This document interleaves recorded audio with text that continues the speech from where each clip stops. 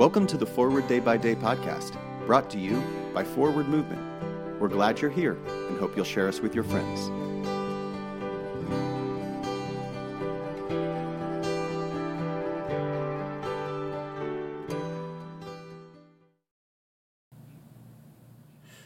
Today is Tuesday, April 25th, 2023.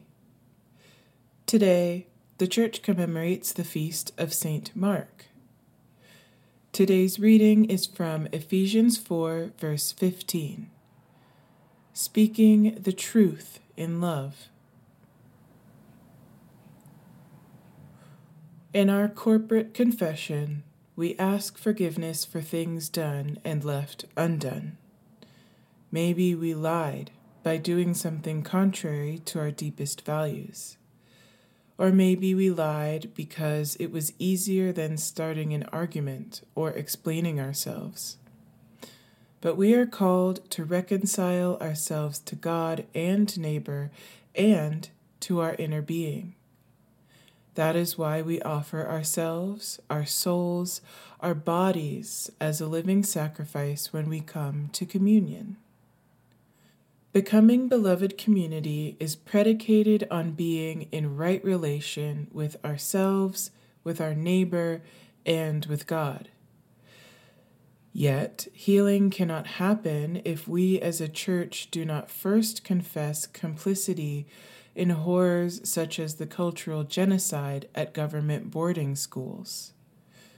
By speaking the truth in love, we let the Creator's love embolden us to fulfill our baptismal covenant, to strive for justice and peace and respect the dignity of every person. Pray for the Diocese of Shogwe of the Église Anglicane du Rwanda. And today's moving forward, Jesus was often in conflict with religious and political authorities because he spoke the truth in love. Will we claim the authority of our baptism to do the same?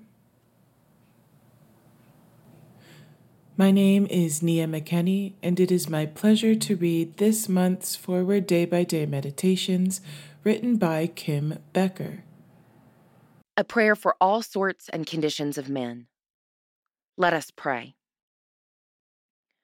O God, the Creator and Preserver of all mankind, we humbly beseech thee for all sorts and conditions of men, that thou wouldst be pleased to make thy ways known unto them, thy saving health unto all nations. Finally, we commend to thy fatherly goodness all those who are in any ways afflicted or distressed, in mind, body, or estate, that it may please thee to comfort and relieve them according to their several necessities, giving them patience under their sufferings and a happy issue out of all their afflictions. And this we beg for Jesus Christ's sake. Amen.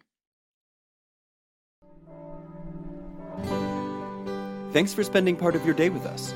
Join the discussion about today's devotional at prayer.forwardmovement.org, where you can also find a full list of today's scripture readings, more daily prayer resources, and information on how to subscribe to the print edition of Forward Day by Day.